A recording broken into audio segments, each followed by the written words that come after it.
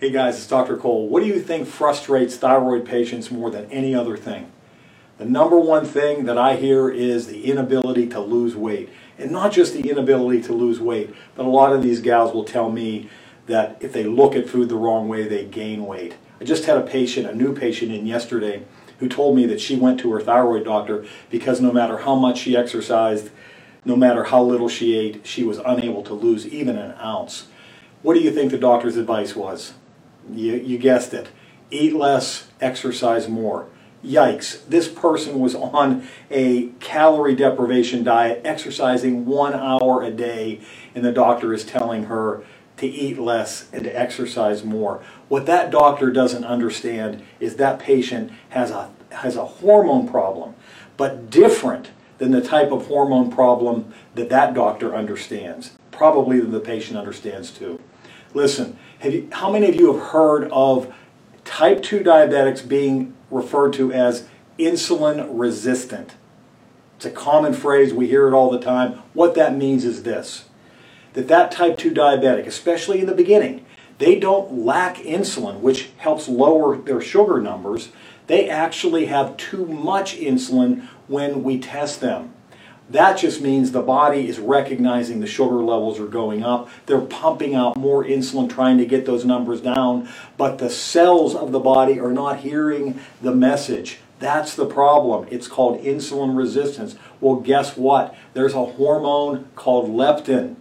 It's the major fat-burning hormone in your body. And what we have found is when we test people who are overweight, they have too much leptin. Well, how can that be? It's the same thing as that diabetic. The person gains weight, the body's pumping out leptin to try to reduce that weight, but the cells are not hearing the signal. It's called leptin resistance. It's in epidemic numbers in our thyroid patients and even in the general population, but definitely in our thyroid patients. So what do we do then? If we have a cell that is the primary problem, because understand, this is not a hormone deficiency issue. Your body has all the leptin that it needs. It has all the thyroid hormones that it needs. Some of you are taking thyroid hormones and you're still not able to lose weight because thyroid is another fat-burning hormone. It becomes a thyroid hormone resistance problem too. So if we're not lacking hormones, what do we have to do to fix the problem? We've got to get down to the cell level of the body. That's where the problem lies. And in particular, with that cell, it becomes damaged because it's chronically inflamed. I talk about this in my workshops.